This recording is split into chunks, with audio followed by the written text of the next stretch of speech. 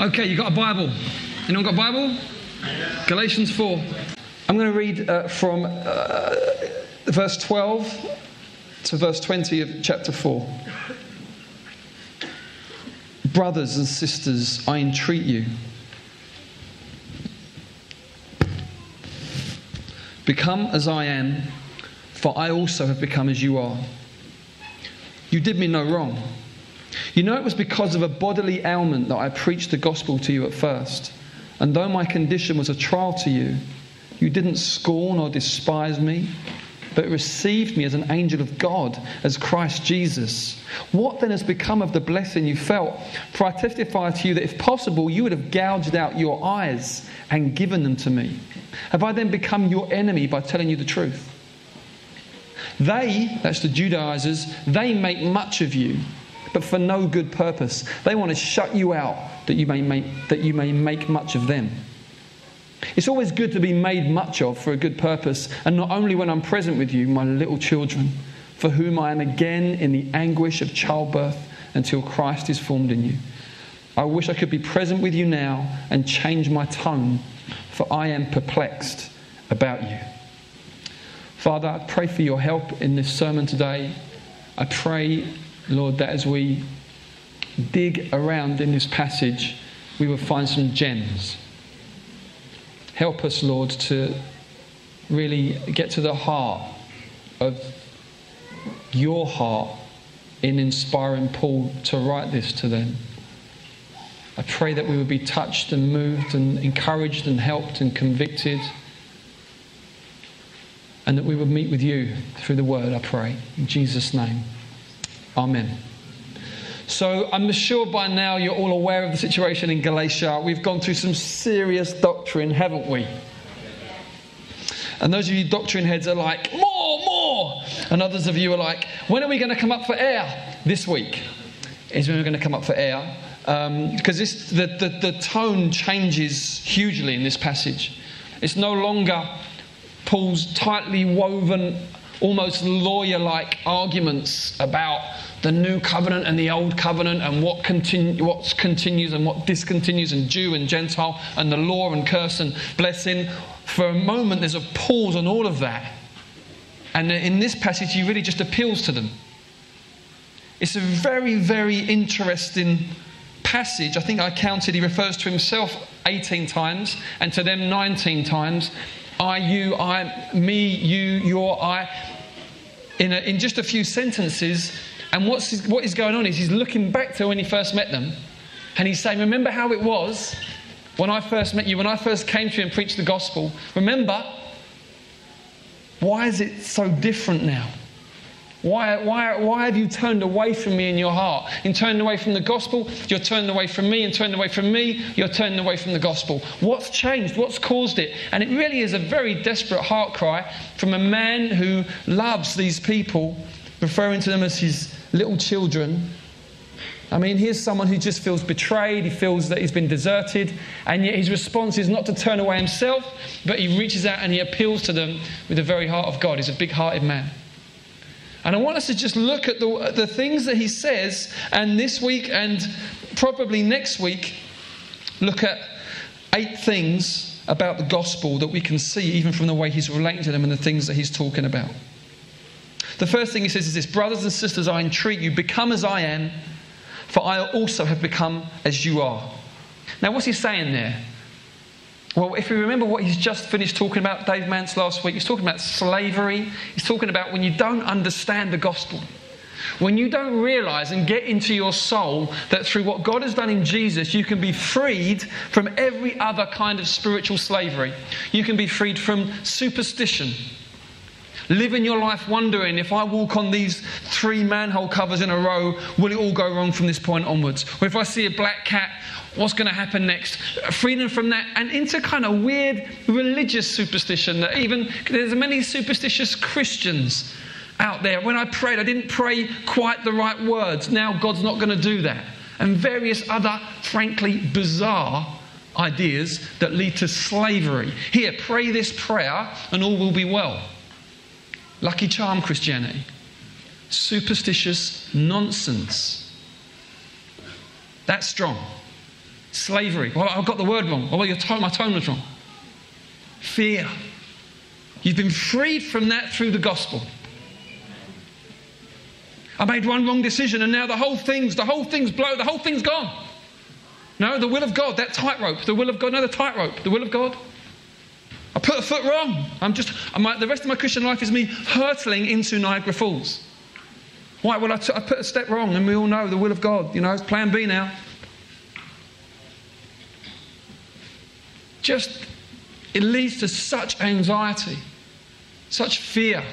Observing certain days, special days, whether for just plain secular, superstitious Friday the 13th reasons, or for more Christian reasons, for more, in quotes, more religious kind of reasons. Special day. But we don't do that on that day. Why? Because it's that day. It says you're in slavery. You're in slavery. But through Jesus, you can be in freedom. So this gospel message sets us free from all of that. And then he says, become as I am, for I also have become as you are. He's saying, look at the freedom I walk in, become like me. Because remember, I became like you. I did all that I could when I first came to you to relate to you. Remember in 1 Corinthians 9, Paul says, to a Jew, I become like a Jew. To a Roman, I become like a Roman. To those without the law, I become like those without the law. For those with the law, I'll live like that. He's a very flexible man. Why? Because it's like he wants to go to the ground floor, meet people there, take them with him up to the top floor. He doesn't just shout from the top floor saying, come up here, it's amazing. He lives out the gospel. Just like the Lord came from heaven to earth, he goes down, meets people where they are, relates to them, removes every possible stumbling block so that they would actually give him a hearing, brings the gospel of freedom, and when they receive it, they find themselves instantly in a penthouse suite. That's what he does. It's flexibility. Become as I am, because I became as you are. When someone understands the gospel, they can live a flexible life. Yeah, if I go to a certain nation or culture, I will dress differently. If I go to, I don't know. Let's imagine I went to a culture where my hairstyle was offensive. Imagine. Perish the thought. If I did, then I would be in a moment, I'm happy to completely change my hairstyle. If I went somewhere and they found the way I dressed offensive, we'd just change it in a moment. Why? I want to get a hearing. My identity is not found in these things. This is what I'm clinging to. I'm clinging to the gospel. I'm clinging to one thing, the gospel. Everything else, we'll move, no problem, we'll move, we'll shift it, it's fine. Does it work, doesn't it? Whatever, It's interesting, I've spoken to some people who have planted churches and started churches and they're like, you've got to dress smart on a Sunday. I say, why? I said, where we are, if you don't, people will really stumble over that. Generally, the culture we're in, they come along to visit your church and you, as someone who's serving, is not dressed smart, they're really going to stumble. That's going to be really, really hard for them. You won't get a hearing. So they dress smart. I was in a conversation recently like this. I said I do pretty much the opposite. Pretty much. They said, well, why? I said, well, because what we're trying to do more than anything else is reach pagans. And the pagans around where we are really, really tend to hate anything institutionalised, anything that feels a little bit institutionalised religion. That is going to cause stumbling blocks straight away. We remove it. Why? Gospel. I go somewhere else. This is not my identity. My identity is in Christ. But we do what we can to remove stumbling blocks wherever we are and whoever we're with. This is why Paul got Timothy circumcised. Because he was half Jew, half Gentile, and he was reaching Jews and Gentiles, and he knew if he had someone with him who was half Jew, reaching Jews, but he wasn't circumcised, going to cause loads of problems, so he got him circumcised. Nothing to do with circumcision, it's to do with reaching people. When you understand the gospel, you're flexible. And you can say to people, become like me, look at this freedom I live in, because I've become like you. First thing. So I'm urging you away from rigid ideas around style, dress, clothing, diet, all of these things, rigid ideas, holding on to stuff that's not about the gospel. And mature people hold everything light but Jesus. Because this is the gospel. It's exactly what. Look at the amount of changes God made to reach us. Just for a moment, he became a man. and now forever in the Godhead of the Father, Son, and Holy Spirit, there's a man. That's a pretty big change, am I right? Please appreciate that. Please appreciate, especially if somebody doesn't like change, appreciate the gospel is a message of a massive change in the heart of God. Not that he suddenly changed his mind or heart to love us, but that in the incarnation, in the eternal Son becoming Jesus of Nazareth, a change took place, if you like, in the substance of the Godhead that has remained forever. It's incredible. Absolute why to reach us. God comes down to ground floor, meets us, and takes us up to penthouse. It's gospel stuff. That's why we live the same way. Second thing. Health challenges. You know it's because of a bodily ailment that I preached the gospel to you at first. Paul, we don't get the details of this in Acts on his journey, but we got some details here. He actually stopped at Galatia. Seems like he was going to just go through, but he stopped because he got ill. Now, have any of you ever struggled with this strange tension of hearing about amazing miracles happening, and sometimes seeing some yourself, maybe, but struggling long term, either with some ailment in yourself or in others around you that doesn't seem to get healed? Anyone ever experienced anything like that? Okay, it's common experience of charismatic Christians. Spare a moment for Paul. Paul has been at times in the situation where if he gave someone a handkerchief that he touched, they would be healed. Acts 19. He's seen some stuff. He's seen God move. He's raised the dead. And he got ill. He got ill. And it seems like from the text, the best we can do is it most likely was a pretty vile eye condition. Otherwise, verse 15, I testify, if possible, you would have gouged out your eyes and given them to me, doesn't really make much sense. It's just a bit of a weird thing to say. You love me so much, you would have pulled your eyes out. I mean, it's just odd.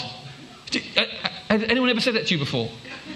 No, imagine it, romantic meal out. I love you so much. I'm going to pop my eyes out and give them to you after dinner. You'd be like, what are you talking about? That's gross. Why would Paul say this? Most likely, and the language used when he says things to them like, though my condition was a trial to you, it seems like it was pretty gross. The original language in the Greek that these words are used to describe something which is just kind of like, oh man, look at you. That's the kind of idea we've got here. So Paul turns up, his eyes are wrecked. This great apostle, and they welcome him, and they love him, and they serve him. I want to just address for a moment this tension that we live in around healing and health.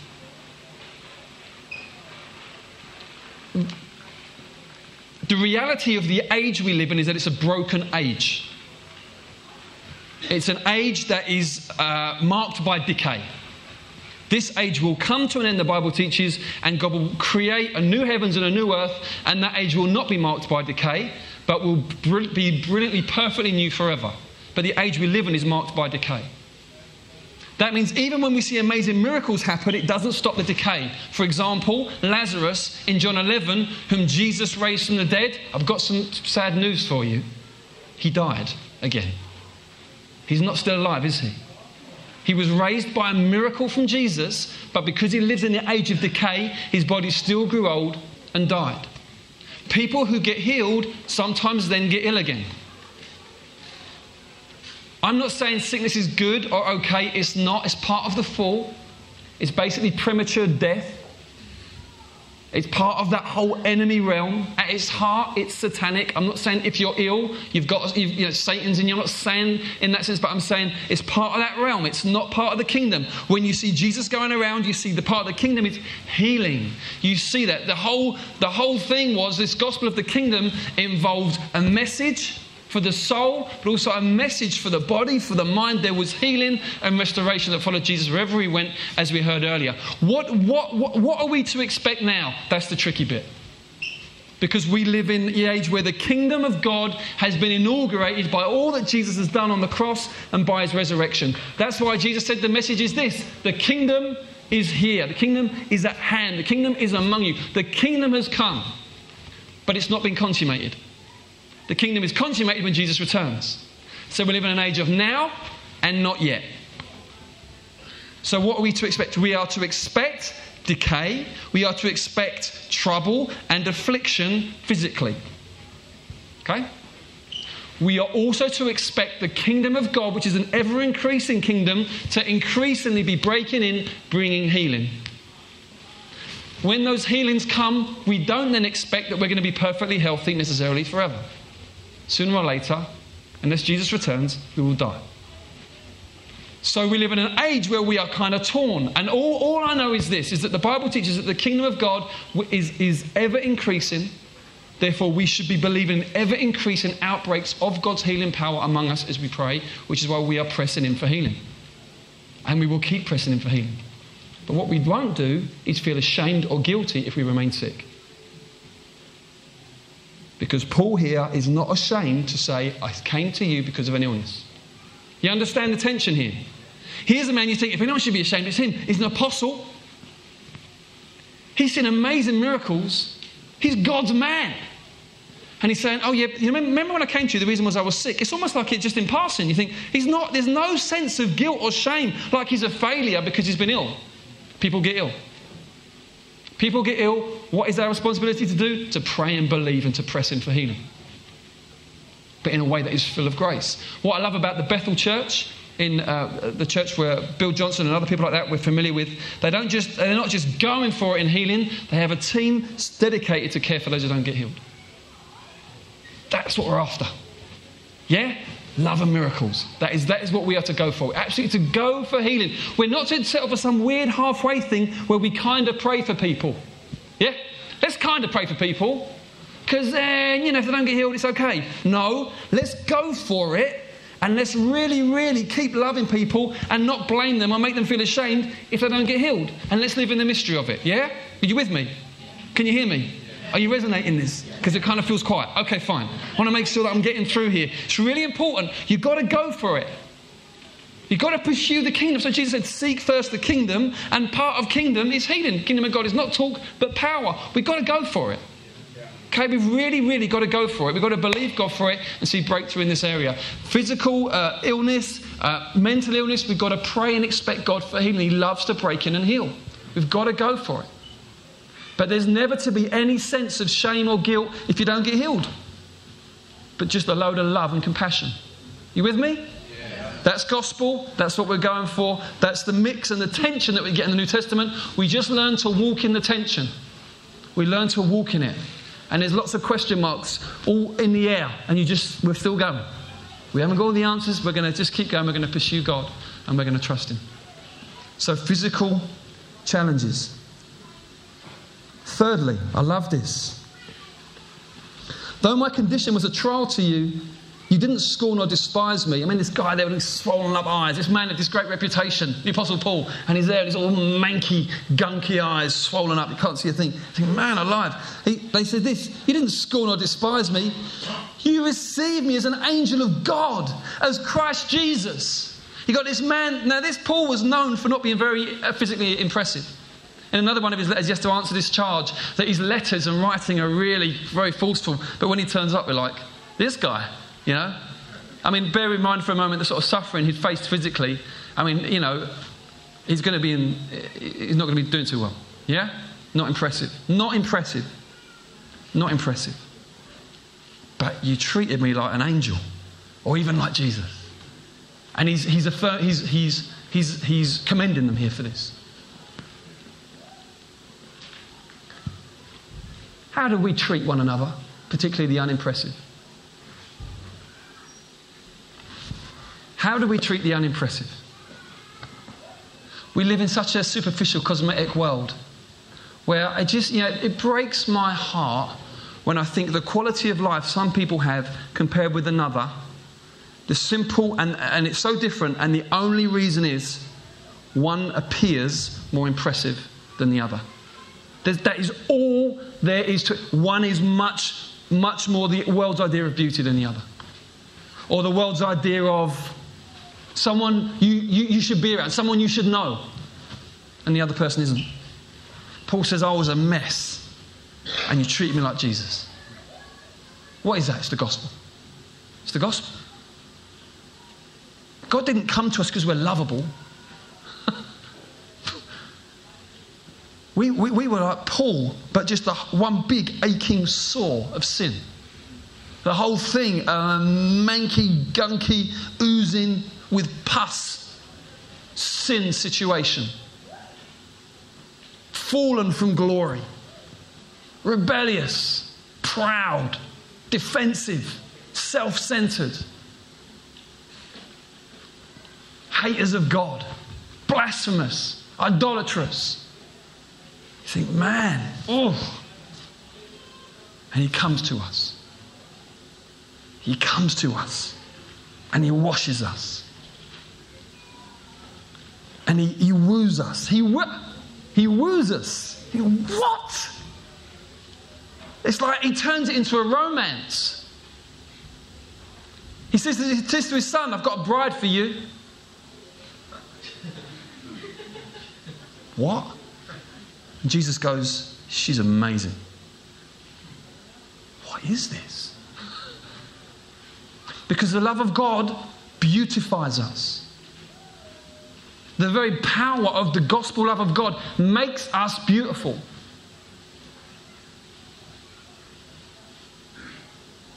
So we are recipients of this incredible grace and love. We find that this God has treated us like princes and princesses and kings and queens, and he raises us up and seats us in Christ with him in the heavenly places. Saying, what is this? This is the gospel. This is the grace of God. This is the love of God. And then God says, now live out the gospel yourselves. Now live like this. Do we honour one another? Or do we notice that little scab or that little oozing pus thing and we go, oof, no thank you. Or I'll stay away from that one. Or don't put me on a team with that one. They're a bit funny. Of course they are. Of course they're a bit funny. You're a bit funny. Aren't you? I'm a bit funny.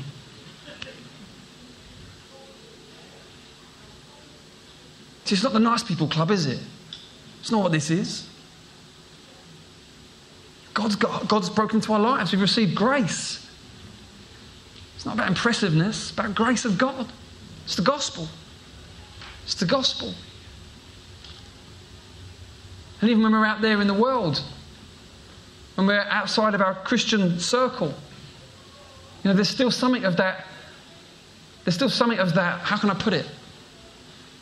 It's still contingent upon us to express those gospel values, whether we're with other believers or people who don't believe in Jesus at all, or don't know really what they believe. But how are they to see Christ in us? It's that we go to the last, or we go to the least.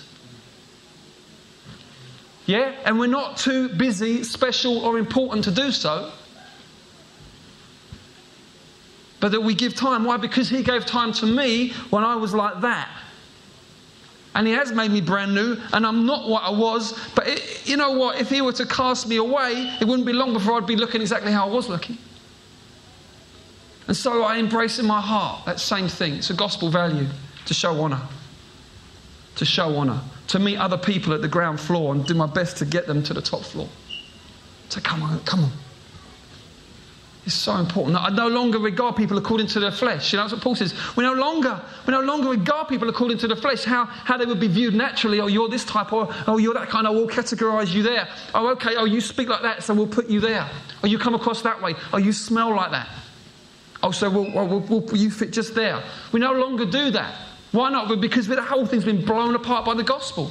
We see people differently now. We recognise you're either lost or found. And if you're found, I'll call you my brother or sister. And if you're lost, I'll try and love you to Jesus. And that's it. All right, it's gospel. It's gospel living. And we're to look to prefer one another and build one another up. And we've got to come to terms with this. We've got to come to terms with this. To be able to look one another in the eye and encourage one another and build one another up. Why? That's what he does with us every day, isn't it? I mean, that's what he does with us every day. When I wake in the morning, my tendency is not to feel like I'm the king. I don't know what I'm thinking, the first couple of hours, but God in his mercy breaks through normally by about 11 a.m, and I start to hear encouraging words of God. I think, wow, he's still for me, he's still saying the same stuff. This is incredible. I want that to flow out from me through to others.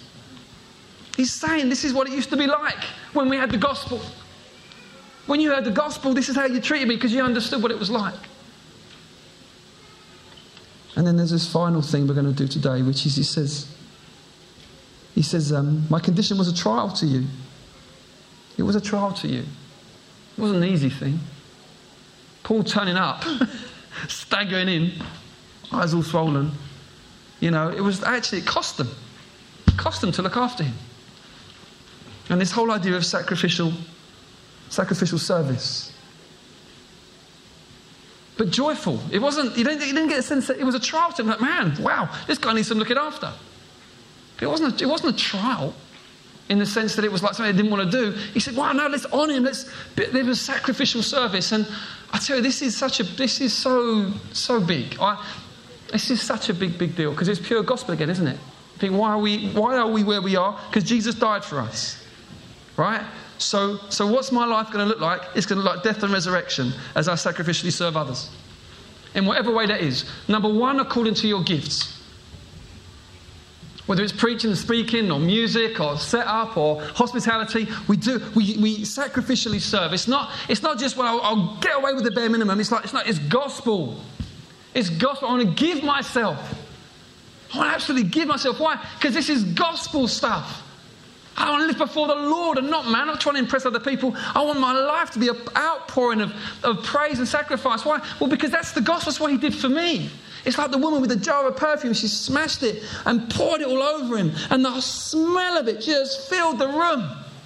The whole smell, they filled the room. And Jesus said, she's done a beautiful thing. She's anointed my body for burial. It's just a beautiful moment. But this perfume cost so much. And she just smashed it and poured it all over him. And the maths of it and the logic of it, and it didn't make any sense. And Judas is saying, well, that could have been given to the poor. But really he was thinking, I could have had some of it. And Jesus said, you'll always have the poor among you, but you won't always have me. Give your best to me. Give your best to me. And it calls us to pour ourselves out. And I've been a Christian for 21 years now, I think. I lose track after a while. I don't remember how old I am. And what I've found is the shocking thing about it all is that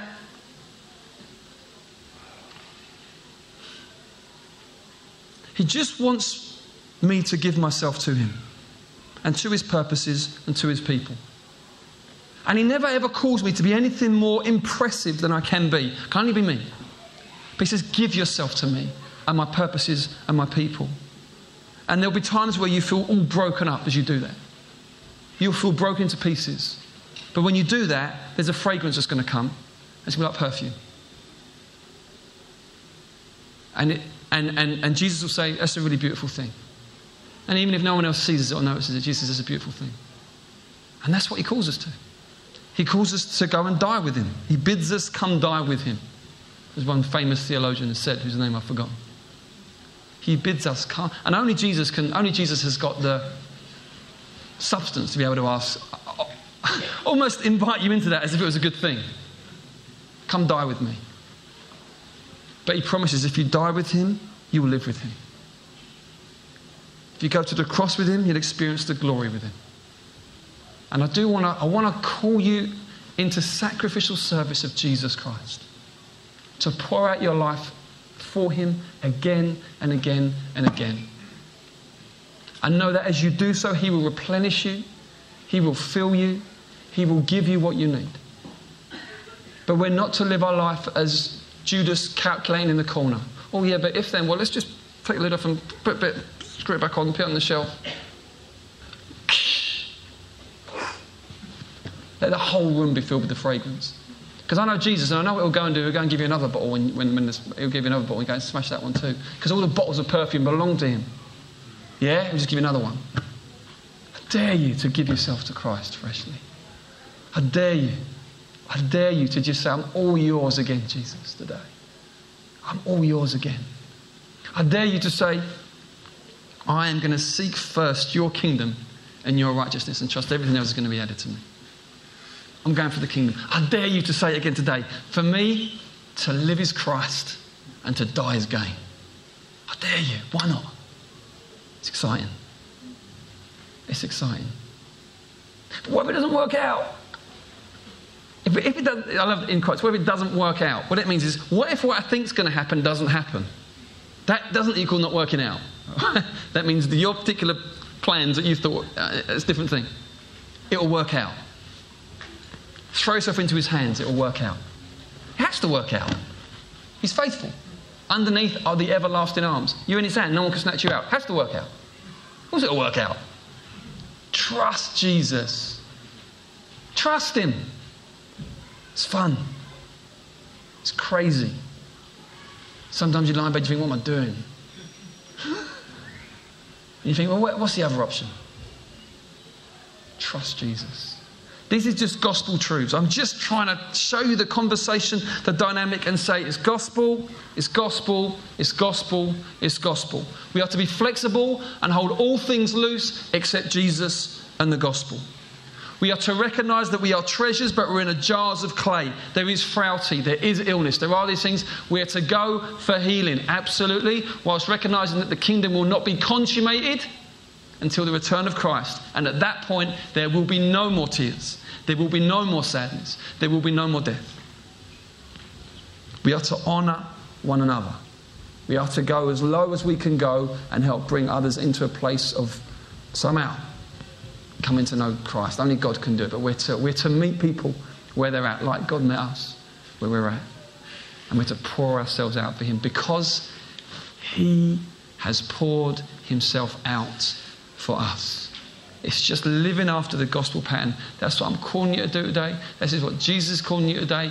It's exciting, it's scary, it's hair-raising. You don't know what the next day is going to bring. But you know what? You didn't anyway. So you just thought you did, okay? So it's okay.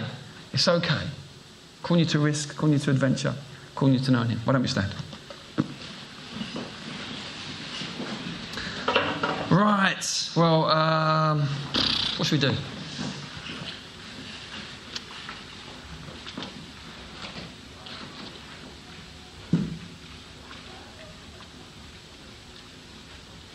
Thank you, God.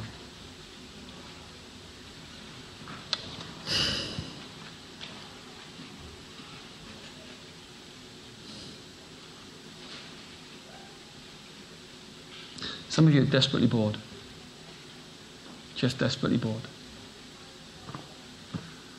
And you're bored because what you've effectively done is that you've gone for control.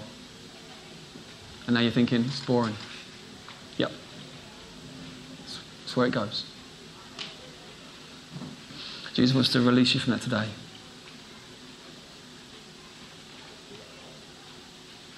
Holy Spirit, I really just thrown on you because I've sort of preached my heart out and trust that you would have used some bits to touch people.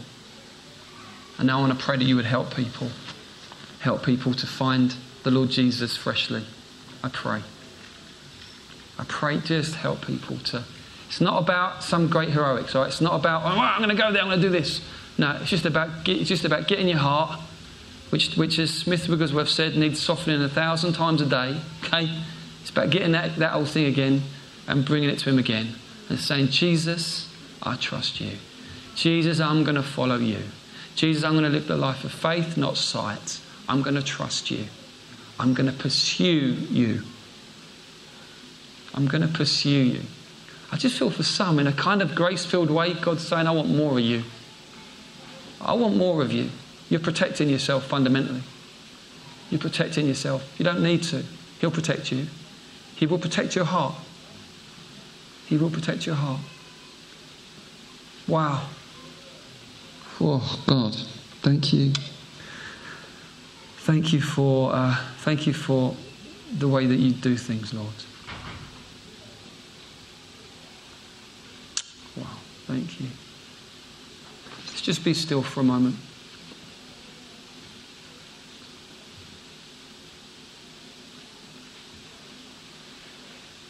When God called Gideon, one of the first things he did was go out at night time and slay a load of idols that had been set up in the city.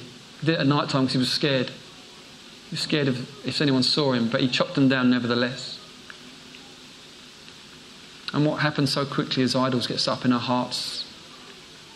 We start worshipping other things more than the Lord, whether it's comfort, convenience, reputation, respectability, money,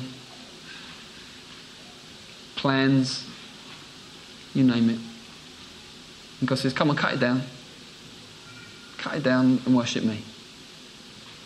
Cut it down and let me be enough for you. Let me be enough for you. And I'd love us to sing a kind of Jesus is enough type song. Sammy, I'm sure you've got one of them up your sleeve. Who is he? Is that all right? Yeah. I want us to make a response to Christ. Basically saying, Jesus, you're enough for me. You're enough. Can you say that in your heart today? You're enough. I'm content with you. I'm satisfied with you. If all I ever have is you, that's more than enough. My cup overflows. My cup overflows.